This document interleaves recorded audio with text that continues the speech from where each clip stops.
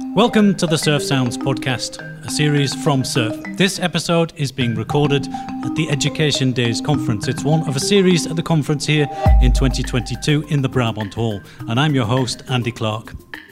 The theme of the conference is decisiveness, daadkracht in Dutch, and making decisive choices. And this is crucial when it comes to technology and education. How do we choose the best technology? What are the challenges and opportunities, and how do we manage all of this? This edition of the podcast is a double header, looking at quantum technology and XR, extended reality. What is quantum technology exactly, and when is it going to impact our education? And how will XR technology change the way we teach? First, I'm joined by Ariana Torres, and she is a surf advisor, and she's going to share some insights on quantum technology with us. Ariana, welcome. Thank you. Please introduce yourself a little more before we carry on. Sure. Well, quantum computing is relatively new, so I do not belong to the generation that learned quantum computing or that was created in the time of quantum computing. I am a physicist. I did a PhD, I did a postdoc, and then I gave up on academia, I have to say. But then I joined quantum computing, and it's such an exciting field. It's really, you're at the edge of the technology. We're all still trying to figure out what this is for, how can we use it. And for me, it has been a great journey of something between IT, education, research. That's a bit about myself. I am clearly not from the Netherlands. Otherwise, I would maybe the podcast would be in Dutch. I come from Mexico. Been living in the Netherlands for 10 years and really enjoying it. Well, welcome. We're glad you're here, and we're happy to hear your insights. Let's start at the beginning, I guess, with quantum technology. Where do we need to start with it? It can be a confusing technology, I think. Maybe I'm speaking for myself, but I'm looking around as well. Perhaps we need some explanation to start with. Yeah, I think right now a lot of people still, when they hear the word quantum, they sort of tremble a little bit, right? I have noticed that when I talk about quantum, people ask me, what do you do for a living? And I mention the word quantum, they just walk away. Happens very often. We are still in a generation where quantum it sounds like physics. Oh, I was really bad at it at school. It's really difficult. But what is quantum? In its sort of most simplistic way of putting it is really the way matter behaves in the really tiny, tiny scales, right? So it's really how our world is behaving. So we're all used to this, what we call Newton mechanics, which is really, you push an object, it moves. But in reality, at a very, very tiny scale, things behave differently, and that's explained by quantum mechanics. Now, quantum mechanics has a couple of different aspects to it. Probably the most known ones is what is called superposition, interference, entanglement. And I guess most of you have seen this, or when you think of quantum, you think of the Schrödinger cat, right? Is it dead or is it alive? This is the type of things that I think pop in people's head when you say quantum. Let's unpack those three elements a little bit then. You mentioned three things there. You mentioned superposition, entanglement, and interference. Let's take them one by one. So superposition, what do you mean by that? Yeah, so already gets very complicated in the first question. Computers, classical computers, the ones that we conventional, let's call it, they work with bits, right? So a bit can have two states. It can be a 0 or a 1. In terms of transistors, it's on or off. But qubits, which is sort of the quantum bits, they can be in what is called a superposition of states. So that means it can have more than one state at the same time. So I think the most known example or analogy that is used to explain this is, imagine a coin that is just thrown to the air, right? While it's in the air, it's not heads or tails. It's somewhere sort of in between those two. And it can be both of them at the same time. So that's like the idea, right? Superposition is this idea that you can be in more than one state at the time. Okay. Entanglement? That one is a tough one. I thought the first one was also pretty tough, but yeah, carry on. Yeah, so entanglement, I think the easiest way to put it is a highly correlated state. So there are a lot of different analogies to that, but imagine, for example, that you have two boxes, and I give one to this side with a red pebble and one to that side to a blue pebble. So without knowing anything from that, if this side opens and sees a red pebble, they by definition know the other side has a blue pebble, right? Why is that? Because you created the boxes in a very correlated state, right? It could only be one or the other. So entanglement is a bit on those lines, right? Creating states that are highly correlated so that when you know something about one part of the state, you know the others. So it really maximizes, in terms of quantum computing, it's really important because it lets you sort of do many operations at the same time. You ask one qubit, what is your state? And suddenly you have information about the whole system. And when there's one to go then, which is the last one, which is interference? Yeah, interference is a bit of a consequence of superposition, and it has to do with, think of waves, right? I mean, superposition is also something that, for those of you that maybe study physics, superposition of waves. So in interference, the idea is that if you have waves, you can manipulate them, right? So imagine you have a front like this and another front like this. They can interfere constructively or destructively. So they can amplify the effects or they can destroy their effects. What this means in terms of quantum computing is normally when you throw the coin to the air, right? It can be in either 1 or 0. But we could, in principle, manipulate or bias it towards one result or the other by, for example, putting a weight in the coin, right? You shouldn't do that, but we could. So there can be interference of states. You can manipulate the probability of getting one state or the other by sort of constructively adding to the probability or destructively adding to the probability. Okay, so this is the theoretical background of quantum technology. Where are we in practice? What's this good for? What sort of problems are we solving with this technology? Or is it more in an abstract phase at the moment? Well, I think, first of all, when people talk about quantum information and technology, there are 3 main topics in that line. So quantum sensors, which is really using quantum properties to have more precise measurements, right? So this can be very useful, for example, in medical imaging, atomic clocks, this type of thing. So that's one side. You have quantum communication. The most sounded case is quantum key distribution, so a protocol to really encrypt your information. And then the third aspect is quantum computing. Now, quantum computing is really more like this sort of sound by Google or IBM, how to use quantum computers to accelerate research, right? Or to accelerate drug discovery. Like, that's what you hear a lot about it. I think they're all in different stages. So quantum sensors is probably the most developed of them all. But the applications are still emerging, right? Quantum communication, quantum key distribution, for example, you can already buy commercial QKD makers. Yeah. So, I mean, it's already at that point, right? But there's still a lot of research that needs to be done, and also a lot of research in how do we use it. That part is still not unfolded yet. Quantum computer, I think, is still the youngest of them all. We are currently, because that's my specialty, so it's the one I can talk the most, we're currently in what is called the NISQ era. So that stands for Noisy Intermediate Devices, quantum devices. And the main point is, again, back to this analogy of the coin, right? You can imagine if you have these qubits, all of them coins flipping, they are very sensitive to noise, right? I mean, the wind passes and suddenly your whole states are destroyed. So this is a problem because the quantum computers we have nowadays are not yet powerful enough to do anything useful, to be honest. I mean, they're very good to test our ideas and to understand how to use these devices, but we are not yet in the point where if you write something and you run it in a quantum computer, you will see quantum advantage. We are not there yet. But is this the future? Is this the way that computer technology is going? I think that's what most of us hope and expect, and I think it's coming faster than what we think.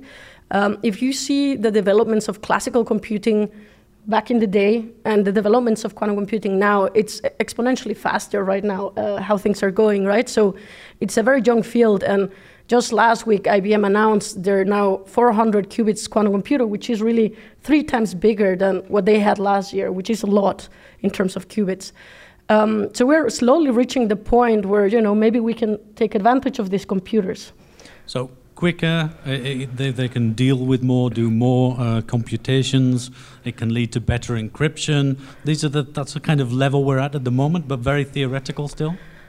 Well, when it comes specifically with quantum computing, I mean, there has been a lot of development of algorithms. Obviously, the hardware is developing very fast. I think the application side is the one that we're still sort of lacking a bit, right? Because it's not easy. Like, we have invented this great hammer, and we're still looking for a nail for it. Like, we have really great algorithms, but how do you use these algorithms in sort of current applications is not that straightforward, right? I mean, I think most of us, the way we imagine it is a bit like an accelerator, like a GPU accelerator, right? Where you find something that could really make use of the quantum properties of the quantum computer. But finding this niche and figuring out how to embed this in what we do currently is not that straightforward. And it's still a very active area of research, so much that most of the quantum providers, AWS, Azure, Google, they are all really like giving you free credits to use their computers if you come up with a good application. Like, they are really hoping for someone to say, hey, this is useful. Please. Yeah, please really, that's it. help us find something to do with this technology. But we're at an education conference, so why should people in education be interested in this? What sounds as though it could have a lot of potential, but at the moment we're still struggling to find a problem for it to solve. Yeah, so I think I have a couple of answers for that, so I'm going to now bore you with them. Go for it. So the first one is, we're trying to find applications and, quantum advantage and all that, but we tend to forget that quantum computers, the first thing that they are giving us, it's a machine that allows us to manipulate matter. I mean, this is the most precise machine to manipulate matter, right? So basically, we created this puppet that now allows us to see what the world does. And this is amazing, right? And from an educational point of view, you suddenly have these tools, this machinery to teach, how quantum, understand quantum effects and really see them happening.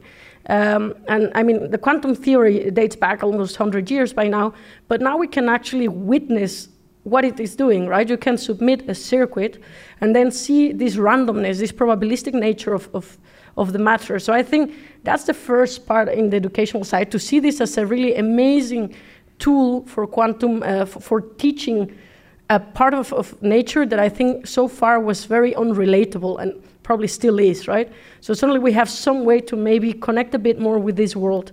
To help us understand the basic building blocks of our world, is that what you're saying? Yeah, just the more probabilistic part of it, but yeah, the basic building blocks, right? Because I think everything is difficult to teach, but particularly things that are so unrelatable, like quantum, so out of our experience, is very difficult, right? We don't have the right analogies, we don't have the right examples, and already having a machine that can help us in teaching that, I think it's a really great machine, right? Even if you don't use the quantum computers, but just the simulators, because they have developed a lot, it's incredible what you can do with them and how much you can learn. So that is on one side. I think because there is a high race on quantum computing, like we are definitely still going up in the hype cycle, there is so much material out there. I mean, this is a great moment to educate ourselves. Like, we are not yet at the point of taking advantage, but we're at the point of catching up with the knowledge, right? Quantum physics, quantum computing is not an easy topic. We need quite some time as researchers, as teachers, as educators, IT experts. We need time to figure out how this works. And we should leverage the next 5 to 10 years while the actual people comes up with the great computers. We should use this time to prepare ourselves. I heard a quote last week in a conference that was something on the lines of, if you're early, you're on time. If you're on time, you're late. And I think that applies very much to quantum, right? I mean, if you try to be there when the quantum computers are ready, you're going to be behind, because it takes a lot of, it's really a different level of abstraction. And maybe the last point I want to make for education is that I think it's also a great field for sort of see how we can teach, in the sense that it's a difficult topic. It's a topic that requires a lot of abstraction, a topic that, it forces you to think of different ways of teaching it. So also see it as a nice playground for teaching and developing pedagogical tools, in my opinion. Like, I think, I have seen everything from songs. I mean, it's a circuit and then they made it a song, drawing with quantum. I mean, people are really coming with the cleverest, more ingenious ideas to teach this topic. And I think this is really exciting if you're also in the sort of research for education pedagogical tools. Okay, who's excited in the room then? And maybe somebody's already busy with quantum. Maybe we can get a few questions from the room already. Has anybody got a question for Ariana? Okay, Ariana, we've got no takers at the moment, so we've got our work cut out. We've got to try and convince the room here in the next 5 or 10 minutes that this is the way to go. I mean, are you surprised that people are not busy with this so far? Not at all, actually, but I think I also get it. I mean, right now, specifically, for example, for quantum computing, but I think this applies to all quantum technologies, it's not something you will get for your university so easily or get access to so easily. So I understand what people are not yet invested. Having said that, you do see more and more universities, applied universities, sort of moving towards this. So Leiden is now starting a master project together with TU Delft. The University of Amsterdam is also starting a master project on this. I know the University of Applied Sciences of Amsterdam already started a minor. There are courses online for high school universities. I think it's really, it's becoming a thing, as in, if this is really the next paradigm, then we should start teaching our students. But I understand, it's not something you can use now, right? So you don't see So I get it. I get why people are not there. Having said that, there is a big focus as well, right? Quantum computing or quantum technology efforts in the Netherlands are sort of centralized in what's called the Quantum Delta. I don't know if you guys have heard about it. There is a whole action line that is just for the development of competence and training, because it's so important, right? And we're reaching a point in quantum technologies where the technology is advancing faster than the development of workforce. So there is a massive focus on how to develop workforce because we don't have it. There is so many jobs right now. If people know anything about quantum technologies, there are so many jobs out there, not only for technical aspects. I know that also, for example, there is a lot into program managers that know a little bit of quantum because it's not a project easy to manage, right? So it goes through all the aspects that if you know a little bit of quantum, it gives you already now a very broad scope of a jobs perspective. And I think that's important if you're thinking also from the educational perspective that, there is a need, so let's develop a workforce for this need as well, right? We're also preparing the future in that sense.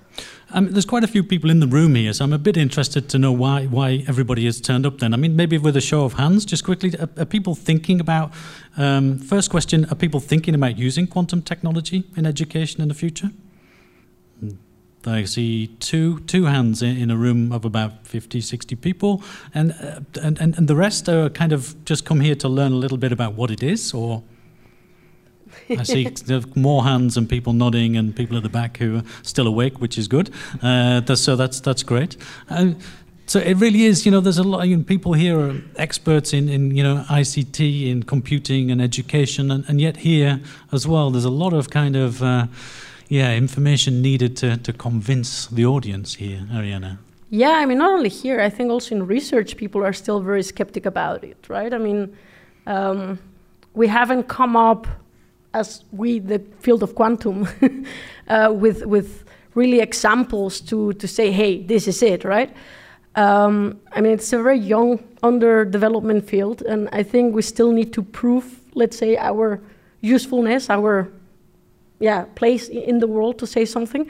But I think it's also great to be part of it, and it's also important that it's a developing field. That means all our contributions can guide this, right? So it's also that's part of the fun of it, right? I think that the fact that it's so young means it's not that well accepted yet, but it's also a great place to be at. There's plenty of potential there. I saw a hand going up there in the audience. Was there a question?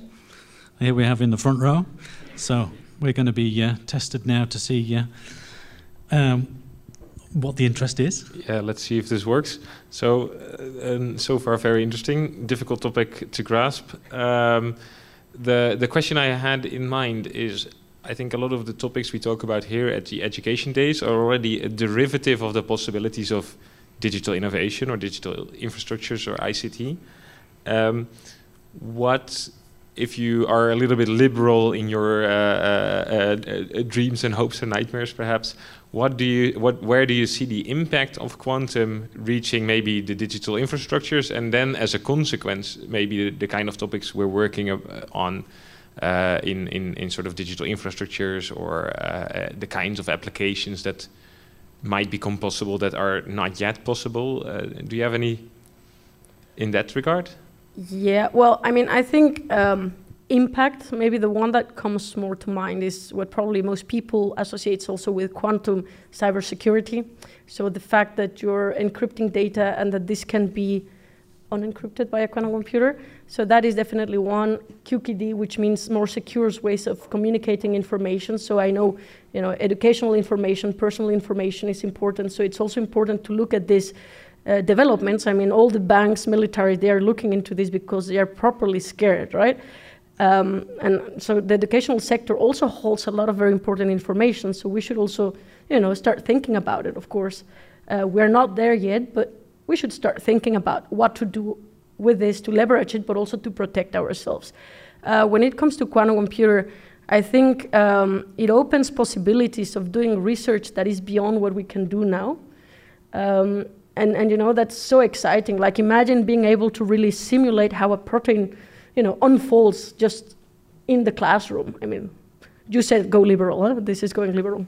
So I think, it really opens the space for such an amazing new advancement in what we can do during the classrooms, but also with the students. Might it start with something kind of which we can get our heads around, like security? And you say there are already applications for better encryption, and educational institutions are busy with security. We know that people have been, taken hostage, ransomware. There are all kinds of big security issues which can be hugely expensive for educational institutions. So might that be a kind of gateway into this technology? And after using something which we can perhaps understand more readily, we would move on to more new applications. It's different fields, right? As I said, I think maybe it sounds like we're all in the same field, but if I talk to someone that does quantum sensing or quantum communication, I'm a bit off. I know the basics. If you're off, then we have no chance. Yeah, just share the basic building blocks, right? But nowadays the fields are so specific that we diverge very fast. One layer and we're out, right? So I think in general, my approach as a university, as an educational place, would really be on the lines of, start exploring, see what's there, see what's possible, keep an eye on what is going on, and start thinking also how to leverage these for teaching, especially courses like physics, chemistry. There is a lot to be gained there. That would be my general advice. Is it? I see a hand in the room. While the microphone is on its way to the next question, let me just ask a quick question. Is it expensive for educational institutions to start looking at this? Yeah, quantum computing is very expensive at the moment. I just heard from IBM people that apparently if you run 24 hours on a quantum computer, it's about €1 million. Okay. So just to give an idea of where we are now. Right. Now, 24 hours, just don't panic. It's a lot of quantum computing time. I don't see many primary schools running so into that kind of, or secondary schools or universities even. Okay, question from the room. Yeah, hi. Good afternoon. My name is Marie de Vries. I'm from NHL Stenden, and I'm actually wondering, you spoke about cooperations between universities of applied science. Can you give some examples? So I know the University of Amsterdam has a minor. They started a minor on quantum computing or quantum technologies in general. We at SURF, we have hosted a couple of interns from them, also student projects. I know Capgemini has also been involved in this. In terms of big companies that are working on quantum computing, actually it's quite a lot that are there. KLM is looking into that, ABN is looking into that, ING, really it's a very broad amount of companies, and from what I've read, actually it's expected that in a couple of years you will have at least 50% of the companies at least looking into these technologies. So I think there is definitely a lot of synergy that can be done there. Okay. Thank you. Another question? No? Okay. Any more questions from the room? Okay, Ariana, where can people go to learn more about quantum technologies? Yeah, that's a good question. There is so much material. Like, one of the difficult parts about quantum is that it's evolving so fast that adapting takes half of your time. But within the Netherlands, the University of Amsterdam has a very nice setting called Quest.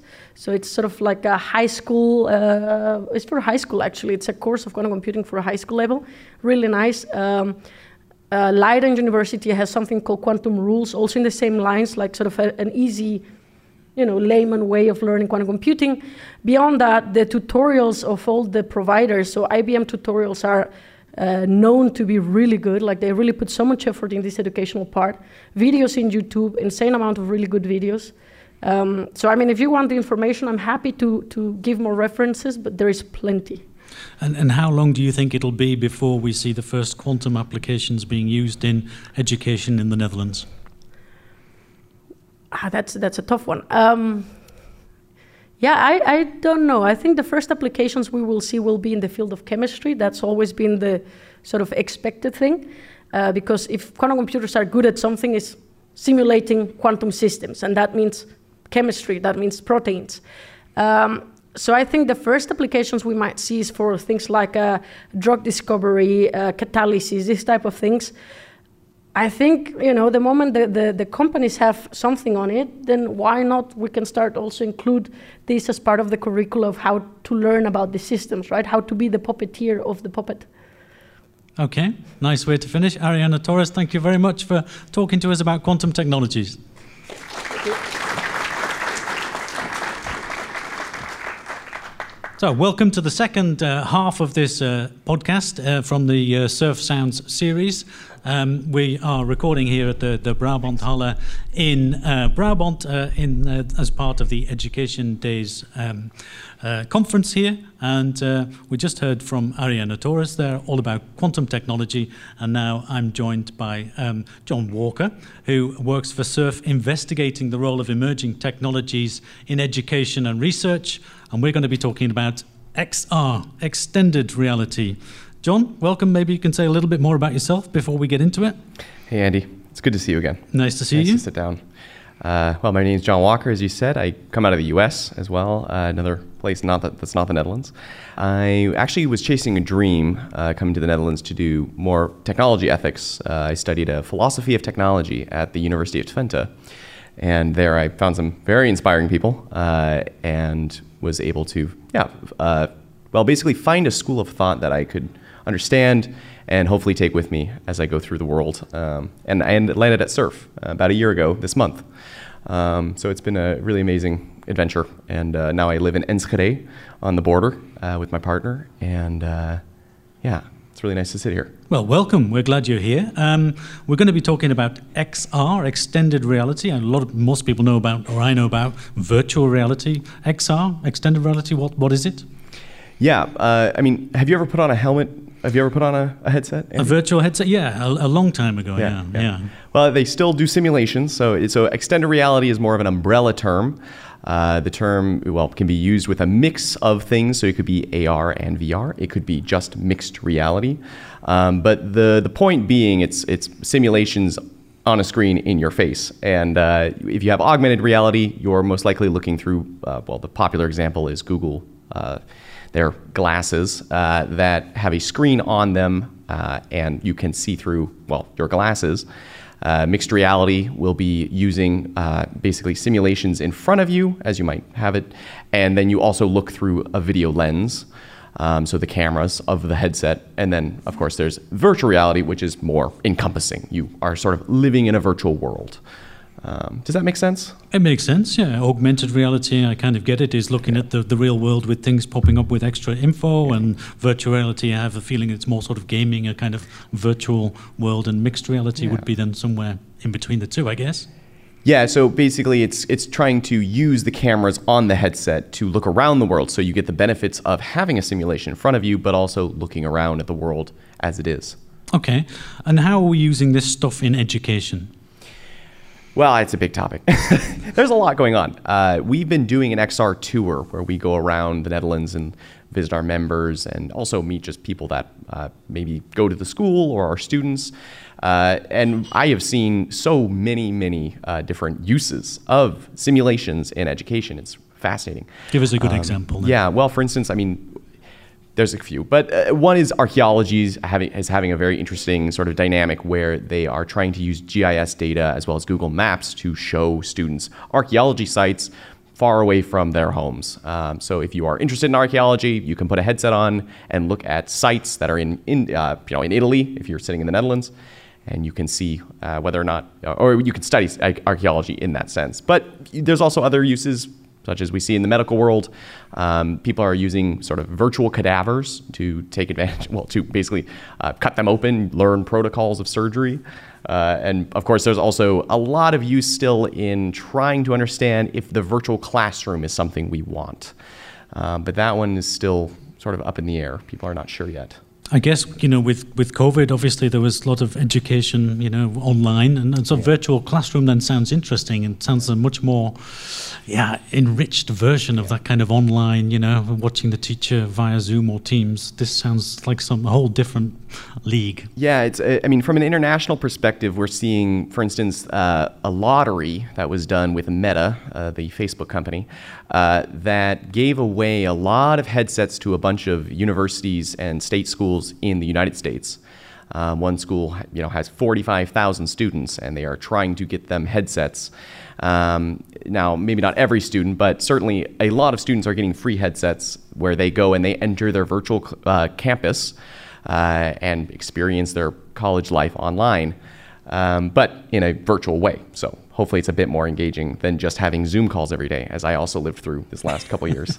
But it is, there's still some problems with it. I mean, many people still feel very nauseous from putting these glasses on or putting I was going to ask you, how does it, and that was always the kind of traditional image you had. People were, using the virtual reality glasses with a roller coaster, and then they'd be throwing up all over the place. Totally. Is that still an issue?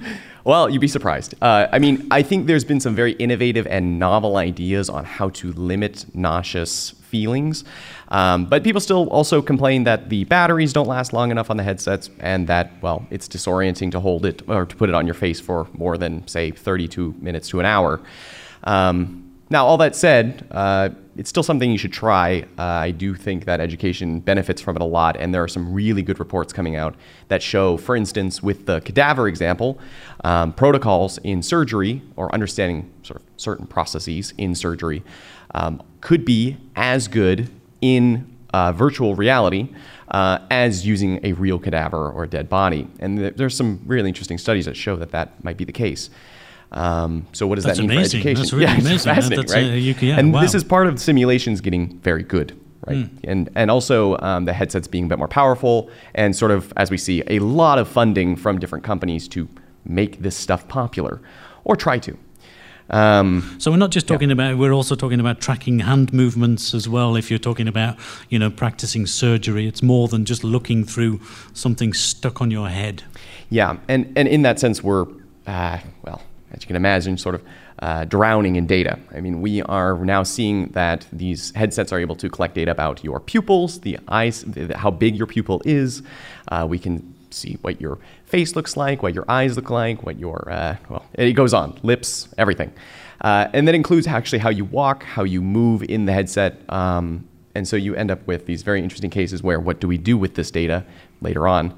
Unfortunately, these headsets are still very platform owned. So, that data goes to Meta. It does not go anywhere else. Although Meta can't tell you where that data goes. Okay, because you said that Meta or Facebook, as they were, had given out how many? 45,000 free headsets, and there's no such thing as a free lunch. My mum always used to tell me. So what's the deal here? Yeah, actually, that's still an open question. Okay, you can. There's some good papers on sort of thinking and interpreting what their actions are as a company. And currently, I think in the next couple of years, we will see dramatic changes in Meta and the ways in which these headsets are viewed in education, especially, and some in research, with the sort of decline or this pop that we're seeing in tech companies after the, somewhat after the pandemic, right? So that's a good question. I don't know. As an expert, what's your advice, to educational organisations looking at this? It might be attractive to be able to get some free headsets and how should they negotiate this quite tricky path? Yeah, good question. One thing to consider, I guess, speaking on behalf of SURF is to look at public values. Think about how it might impact the well-being of your students. Think about how it might impact your autonomy as a teacher. Where are you in the virtual world if all of your students have headsets on? Now, you might be in the world with them, but That really depends on, again, the platform, the application you use, and how it's going to change your curriculum. So, maybe ask your own selves amongst your teachers, like, what do you think is important? Now, again, the simulations offer some amazing benefits, but there is definitely a concern for people's well-being and, well, sort of the rights of your data, which they just can't meet yet. But I mean, on the positive side, I mean, there must be some good examples in the Netherlands of educational institutions using this. Do you have any more examples of how it's being used really to create new opportunities for people, students and kids at school? I know that there are schools in the Netherlands that are trying to basically pay students to make simulations. There's also schools in the Netherlands that are using this stuff to teach lawyers. So they go into virtual, what is the word? Courtrooms. Courtrooms, yes. Yeah. And they get to see the courtroom. They get to walk around it. They get a feeling for the floor, right, or how it's laid out. Things like this. And of course, the big money right now is still, I think, in digital twins of, engineering, right? We've been in simulations on our XR tour. We go and see simulations around different parts of the Netherlands, as well as we went to Belgium for a second, and we saw a digital simulation of a giant wind generator. So you're placed in a simulation, and you're on a wind generator in the middle of the ocean, and this thing was highly detailed, and you can imagine that you can just walk through with people on the wind generator and show them where pieces are. There were server rooms, wires, even the bolts on the door were rusting. I mean, it was really an amazing digital twin. Yeah. But anyways, this goes back into the Netherlands. There is a plethora of examples. It's really fascinating. And how is it changing education? How can this technology shape and form the future of education, do you think? Yeah, it's a good question. On the one hand, I think we are still waiting to see if education wants these headsets. I know that Meta and other companies have probably offered different institutions these headsets, again, probably for free, to gather data as well as see what opportunities they have, how interested the education market of the Netherlands is in this. I think for now, in many ways, educators that are using these headsets are finding them to be very, maybe not intuitive in the beginning, but they're learning to use them. I also think that there is still a need for, developing these competencies in educators. I do not think that you can just set a headset in a classroom and learners will suddenly just become smarter using the headset in ways that are, going to be innovative for education, but also, as you said, shaping new practices, right, in the classroom. How will these headsets change the interaction between students? I think what we see a lot of is students generally group up around a headset, so they will sort of share the headset between each other, talk about what's going on in simulation. If they're lucky, they can actually stream the headset's view into a phone or a device and then see what the person is seeing in VR. But this is all using specifically virtual reality. I haven't seen much in mixed reality yet. Again, that's more industry still a lot of like HoloLens and stuff. Yeah. Yeah. What does it take for educators then to be able? What steps do educators have to go through to be able to get their heads around this technology so they can implement it in a very useful way in the classes, basically, to get the most out of it? Yeah, I think. Yeah, I don't. If there's a best practices, I'd love to hear somebody raise their hand and tell me they have it. But for now, I'd say they need to reach out to their own teaching and learning centers and the places that teachers can go to gain competencies like this. I mean, there's so many examples in the Netherlands at each school that we've gone to or a university that there's people working on this to help you do that, and they're very interested in what your opinion is as well on whether or not it can help your classroom. So I would say reach out if you're a member. Reach out to us. We're also trying to figure out what people need as well as what the current situation is in the landscape of the Netherlands regarding XR. But yeah, it's really a good question. Best practices on XR use are developing currently. Developing, yeah. People in the room busy with extended reality, virtual reality anywhere? Show of hands. See a few hands. Any questions for John? About anything you've been coming up against or issues you'd like to think where you need more support? Or please. Yeah, thanks, Andy. Hi, John. My name is Neville Bounds from Biamp. We're a professional audio manufacturer based in Portland, Oregon. In my spare time, when I have any, I do an aviation podcast every Friday with a couple of my chums. And what's it called? It's called Plane Talking UK. Nice name. Available on all popular platforms. One of the problems that the aviation community has, and this is from a commercial point of view rather than an educational one, is that there is a finite number of simulators in the world, and they cost millions of euros each. And one of the problems is that because so many flight deck crew were laid off during the pandemic, trying to bring these guys and girls back quickly is a real problem. Do you think that things like XR and the platform that it offers can offer not necessarily a shortcut way, but more of a more cost-effective way of offering flight simulation rather than these massive rigs that they have to build? Yeah, I imagine that what we're going to see is that costs go down. I mean, I think it's confusing right now because, well, you have so much money also going into energy, right, as we have this crisis. I imagine that as these quantum, right, will scale and suddenly change everything. But no, I think actual processing power will continue to be very expensive for the time being. But as you said, these simulations offer some capabilities that we just can't do in the real world. I mean, you could actually, you don't generally want to shoot down a plane with somebody in it, but you can in a simulation. And I think there's new opportunities. And you're right, they do cost millions of euros or dollars to use.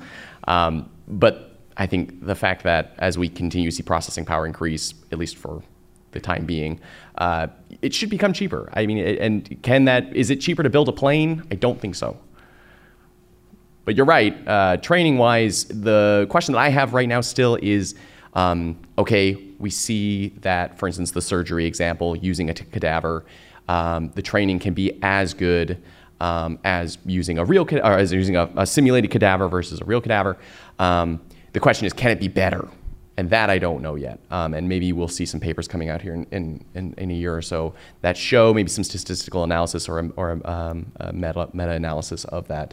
But that's something I'm interested in because when you have that, then I think education really, perks up their ears and says, wait, you can do it better, More questions from the room? Anyone else? Yeah, see at the back there. If you look at this from an ethical point of view, how do you look at this from an ethical point of view in education, like this mixed reality or extended reality? Oh, fair. Well, that's a big question, but I appreciate that. 30 seconds. Yeah, 30 seconds, go. I would say that, well, for now, we could focus on a piece of that question. For instance, a big worry is accessibility. It's great if you could have a headset available to everybody. That's just not the case right now. Students, I think, and learners in general just really struggle with if you don't have control of your entire rotation of your neck, if you don't like having the simulation on your face, I mean, then why use it, right? And so you sort of assume that people will want to have this on their face. There's a lot of reviews right now coming out about the new headset, the Meta Pro, and it's also a lot of discussions around how uncomfortable the thing is for many people. And on the other hand, right, when we're doing ethics, we like to debate. On the other hand, I don't think that you should have this thing on your head all day. I don't think anybody wants to have a headset on their face all day. But going forward, there's discussions I'm also trying to work on this stuff with public values and try to take maybe a public values perspective on XR. So keep a lookout for that if you're interested in more of these ethical questions. Because trying to, sort of adapt to the risks and opportunities of this technology is really, it's difficult because it's changing so quickly.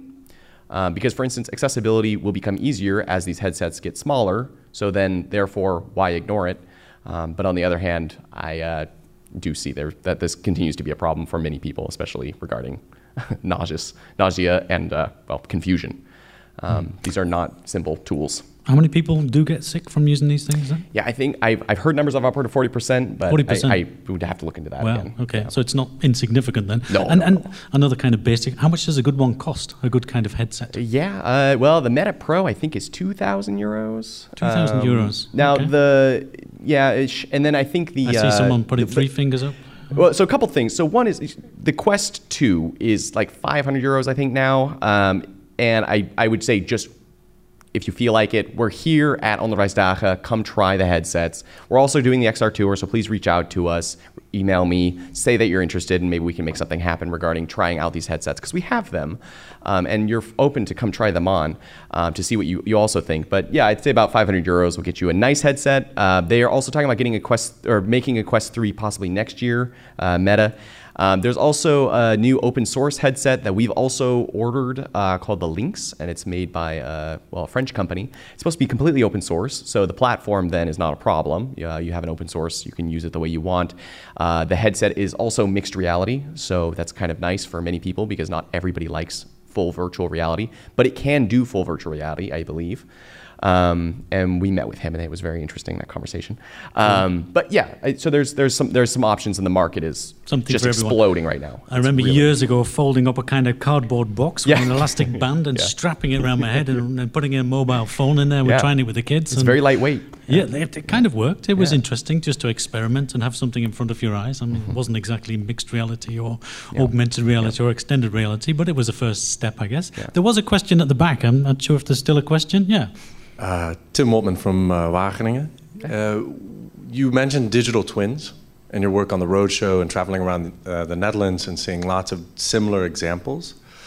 One of the interesting cases that we struggle with is we have, I work for a central unit, and we have a lot of requests for similar realms of experiences. So for example, a laboratory. And because of the pandemic, there's a backlog. People can't get into the laboratory often enough. How often do you see those in the Netherlands, and is there a way to share resources around those? Yeah, I don't know if I can speak on the how often, but it's definitely a growing concern, especially considering COVID is not gone.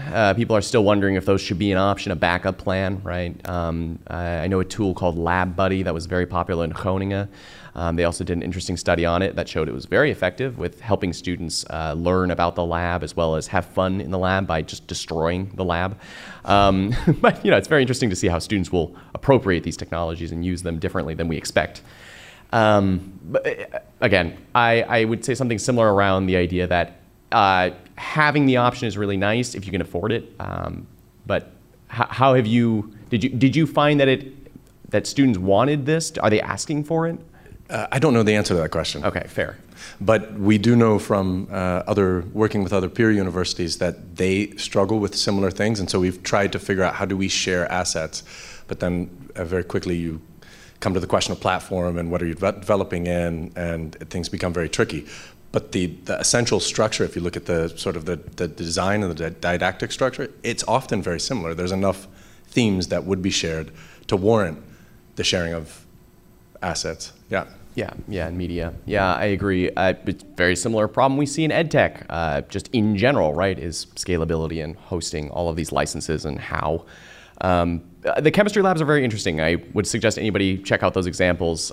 People are really invested in those. Other problems with that is some interesting stuff like, for instance, when you're in the chemistry lab in VR, you don't notice when the fumes that you mix together kill you. So sometimes students would end up killing themselves in the simulation without realizing it, right? Because I'm glad you said in the simulation. I'm being very specific. I was getting a little bit worried there that they were mixing these things in the real world. If you don't put down the gas hood, you'll gas yourself out. That's very true. Yeah, you do have to have some real world common sense as well. Absolutely. Yeah. Well, and how do you show that in VR? It's very yeah. Good point. Another question. Yeah, I was wondering if you have any examples or thoughts about other usages of XR apart from the situations you described. They're all high risk, high cost, flying an airplane, doing tests in labs, operating upon people and stuff like that.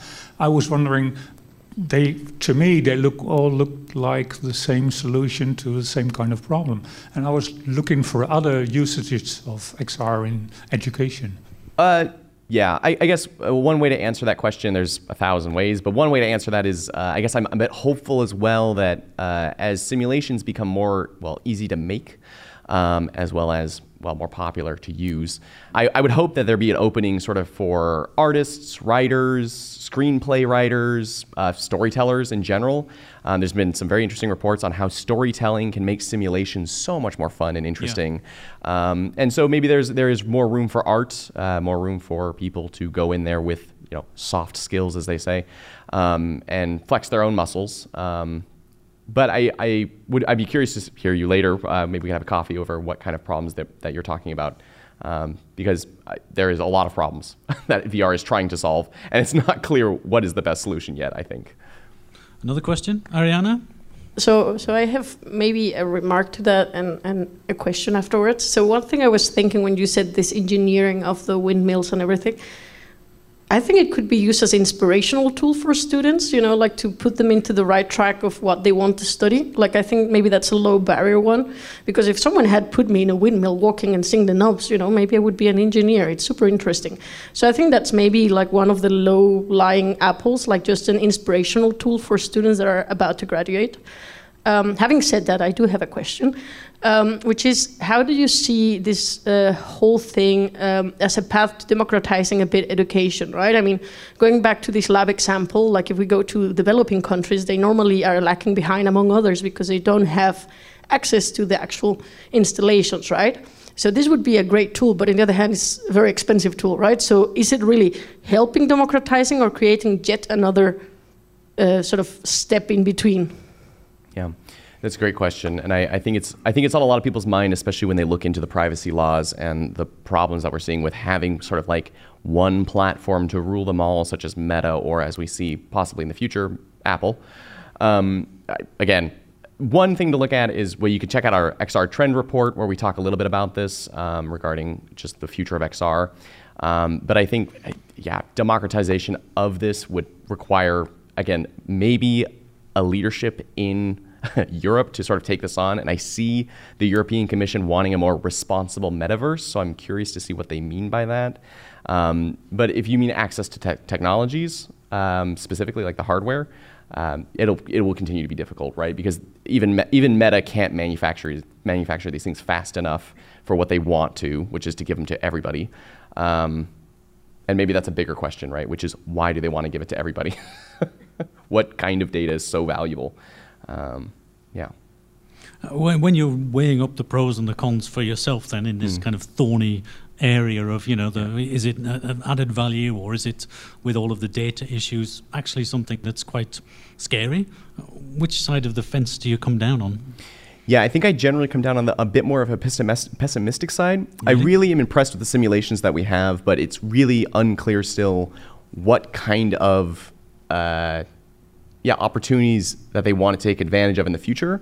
What we start seeing too is they're able to make probabilistic models of how you will move in the metaverse. So they start basically digital twinning you. And that's a very interesting concept. I mean, that marketing does this, right, through different facets of cookies and whatnot online. But to have your body and your shape and your mouth and your tone of voice and the way you breathe during certain simulations all recorded is just like I said, you kind of just drowned in the data. There's so many possibilities. So as we wait for regulations and regulators to decide what will be fair, it's also good to just read up on that for yourself and try to consider it when you go into these things. Again, come check us out at the XR booth. You'll be very surprised at what's possible. And that's really, I think, the charm of this technology. Be aware of the dilemma, but not terrified by it to the extent that you don't see the opportunities of the technology. Exactly. And we see this with a lot of emerging technologies. Yeah, exactly. Yeah. And if you, with your most optimistic hat on, where are we in 5 years with XR in the classroom in the Netherlands? Yeah, I would hope that we'd have maybe an open access headset available for people to use, and students could basically use this. There's a cool term called just-in-time immersiveness. So you would allow students to have the opportunity to, for instance, talk about the wind generator that just got built out in, Skumanak or something, and they would be able to go and be on that wind generator for just a second. And then maybe the wind generator, they could explode the wind generator or something and watch it fall to pieces. But in turn, sort of having the teacher there inside the virtual reality with them, I would hope. And we see that in some of these applications, but it's still in development, I think. Tied to real world events, and also links into the inspiration, I guess, of people in education and kids in education to see things which are happening in the real world and be able to go and experience and feel them. Yeah, without the risk of losing their own data profiles and whatnot, like having an option. That's the caveat, then, isn't it? Really, to protect the data side, so the open source side is so important. Yeah. Any last questions from the room? Yeah, we have one last question here. Yeah. Maybe to trigger your creative fantasies a bit further, I just saw actually Manu Kapoor, our keynote speaker, in the room as well. And this morning he talked a bit about productive failure as well. And to me this seems like, if you talk about possible alternative uses of extended reality, that this sort of teasing out different possibilities and creativeness in students could be a possibility. Do you already see examples of that? Is that something you recognize or not at all?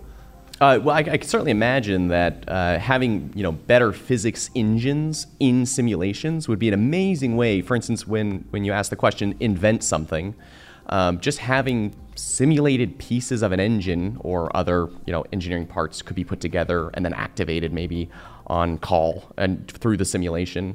I'm not sure what the benefit of that would be in virtual reality, other than perhaps a three-dimensional figure of it. But I do see this, as he said before in the keynote, that this challenges sort of, again, how we think education should go forward. I don't want to do a worksheet in VR. So suddenly we have a whole nother question about what does it mean to have creative curriculum, hopefully created by the students, I think, as well, in a simulated environment. But for now, we wait.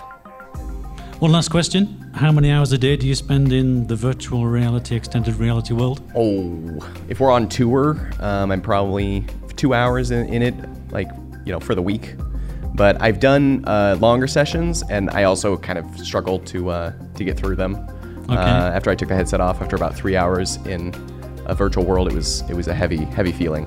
Okay. And if people want to find out more about this, they can contact you in the real world? Yeah, please contact me in the real world. Come see our XR tour. Again, we're over in the Future Room. Check out our trend report that'll be coming out next year, hopefully. And please. John Walker, thank you very much for joining the podcast. Thanks, Andy. Thanks to everybody for attending the sessions. Thank you to Ariana Torres talking to us about quantum technology and John Walker talking to us about extended reality. This was an edition of the Surf Sounds podcast recorded live at the Brabant Halle during the Education Days 2022. I'm Andy Clark. Thank you very much for listening.